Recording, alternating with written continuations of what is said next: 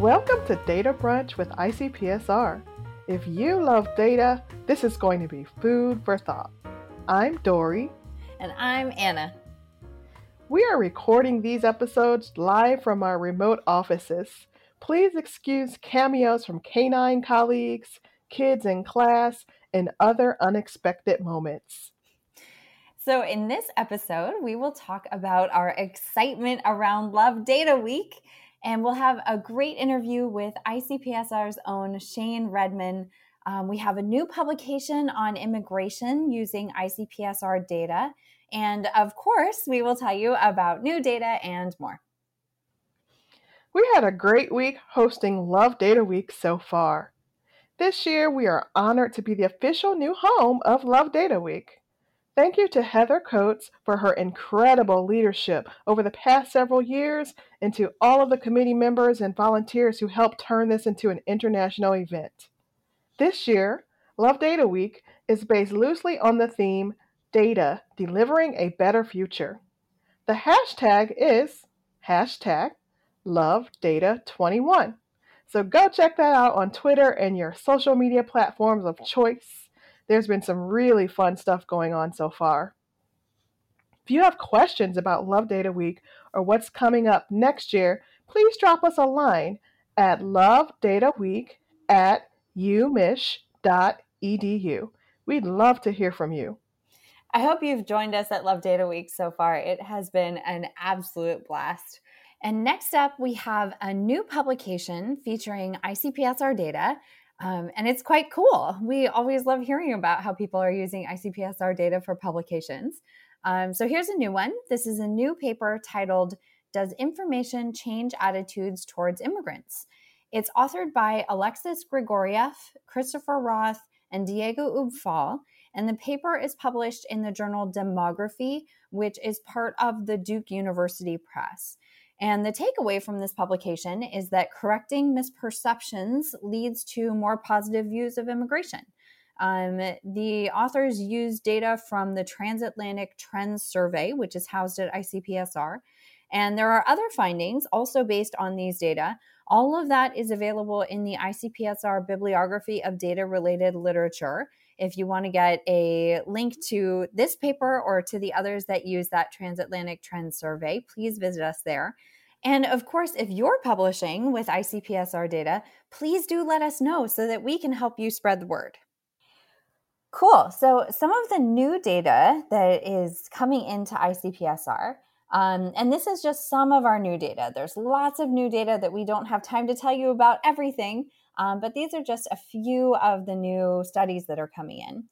So first is estimating the financial costs of victimization in the United States from 2017 to 2018.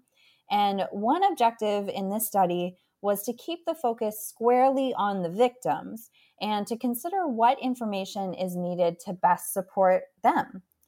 Another study is the Survey of Household Economics and Decision Making, also known as SHED. And this was 2020, and it's the supplemental survey for the United States. And in this one, so since 2013, the Federal Reserve Board has conducted the Survey of Household Economics and Decision Making, so that's SHED, which measures the economic well-being of U.S. households and identifies potential risks to those households' finances. So this is the 2020 supplemental survey for that. And then last on our list is the Research on Offender Decision-Making and Desistance from Crime, a multi-theory assessment of offender cognition change. So some variables here include an offender's self-report of several things, including personal perception on the costs and benefits of crime, the costs and benefits of attempting to stay crime-free, attitudes, impulsive traits, and emotions. And we should say there's also a lot of updated data, including the National Crime Victimization Survey and a registered nurse survey.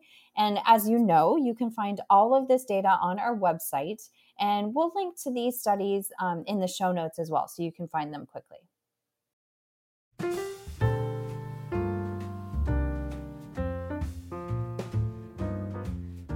And now, an interview with Shane Redman, a senior data project manager at ICPSR. Shane is going to talk to us about how ICPSR moved data from another part of the Institute for Social Research to the ICPSR building, where it now resides in ICPSR's physical data enclave. So Shane, welcome. Hi, Dory. Thank you. Okay, so I just wanted to note that you are our first official guest on Data Brunch, so thank you so much for being a pioneer. Yay, it's exciting. Okay, so to the French and German data, can you tell me what makes this a great story?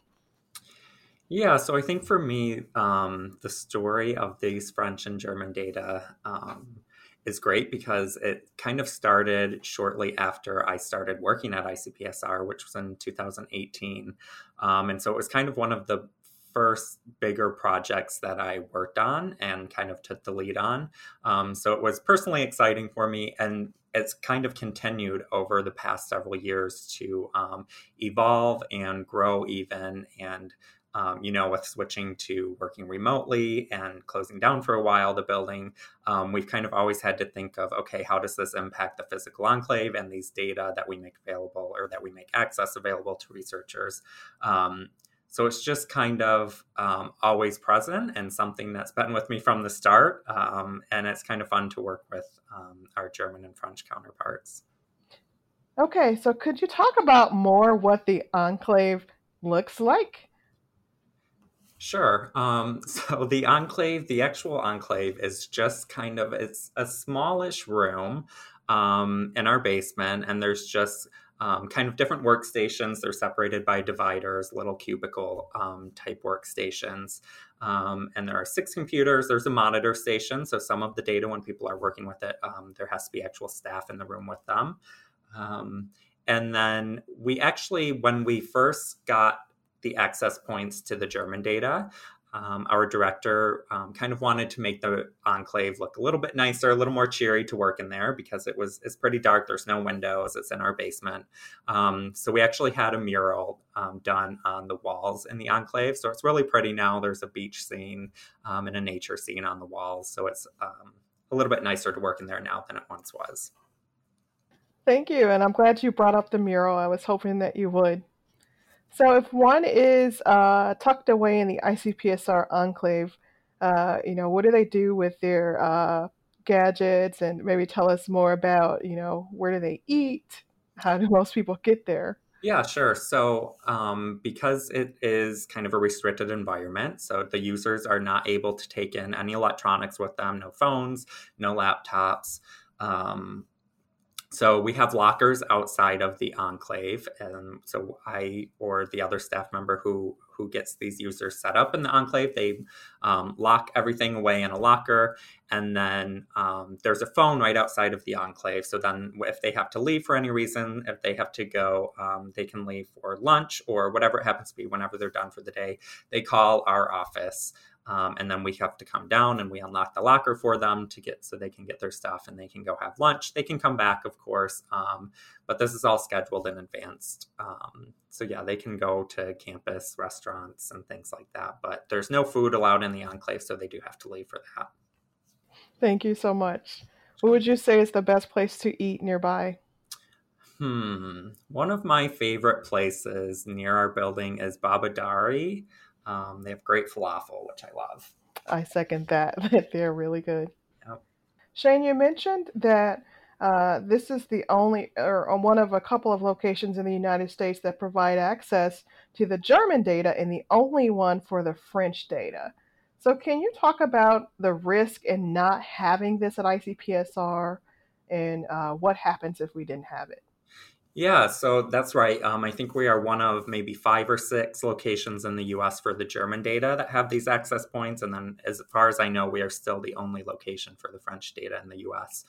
And so we saw what happened when these weren't available, when back in March, when the university went to working remotely, we had to shut the enclave down for safety reasons because of the pandemic. And so it really affects the research being done by researchers. A lot of graduate students were working with these data, and so that kind of pushed back their timeline for when they could get their thesis or dissertation completed because they didn't have access to these. And the other locations had shut down in the US as well. So we had people coming, from all over Michigan from various universities to use these data, but as well as some people from Chicago and some other locations kind of in the Midwest area. So not having access to these data really put research, it kind of came to a halt for a lot of researchers. And fortunately, we were able to open back up. So there was only a few months where it had to be paused. But it was really, it's having it unavailable at ICPSR kind of hinders the research process for a lot of people working in this area. Thank you. So people listening are now probably wondering, what exactly are these data?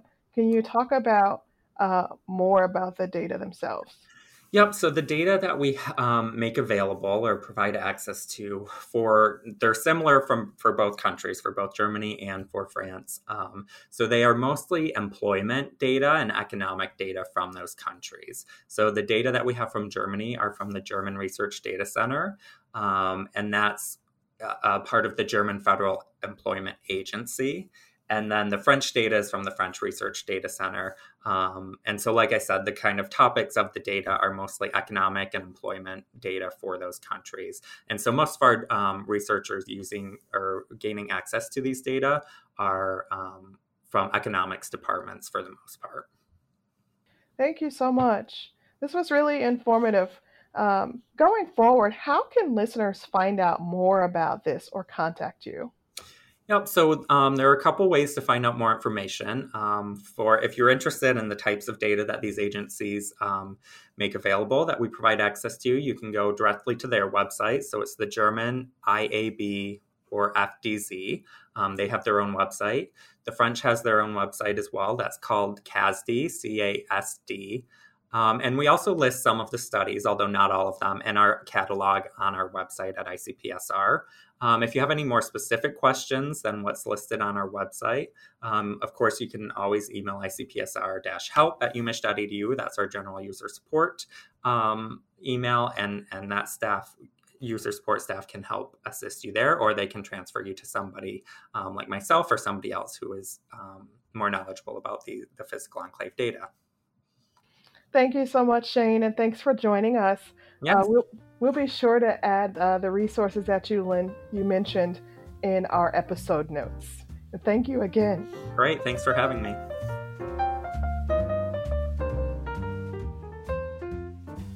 Okay, that was awesome. Thank you so much, Shane, for joining us. And just a note, we have a few upcoming events. So a quick reminder, the ICPSR Summer Program in Quantitative Methods, our registration opens on February 15th. The summer program is almost here. I can't believe it. The short workshops are going to start in May, and the first 4-week session will start June 21st, 2021. And just so you know, the summer program scholarship applications are due on March 29th. So come to icpsr.umich.edu to find more information about those scholarships and to get your applications in. And we do also want to let you know that on April 1st, yes, April 1st, we will have a webinar called Open ICPSR, and that's going to be about ICPSR's self-publishing repository. And that webinar is free and open to the public, so please feel free to share that widely. And you can find this and all other registration info at icpsr.umich.edu. Okay, thank you, Anna. And that brings us to the end of our podcast. Thank you, everyone, for listening. For links to data and everything else we talked about today, visit our show notes at icpsr.umich.edu. Coming up in the next episode, we'll talk about highlights from Love Data Week and more. Thank you, as always, to the ICPSR membership. This podcast would not be possible without the ICPSR members. You can get in touch with us by visiting our website, icpsr.umich.edu, or emailing us at icpsr-podcast@umich.edu. And I just wanted to note the UMich is for University of Michigan. I'm Anna. Oops. No, I didn't say that. Oh my God, can you please be Anna for a while? I would really like it if you were Anna instead. We need to, okay, we got a blooper reel here.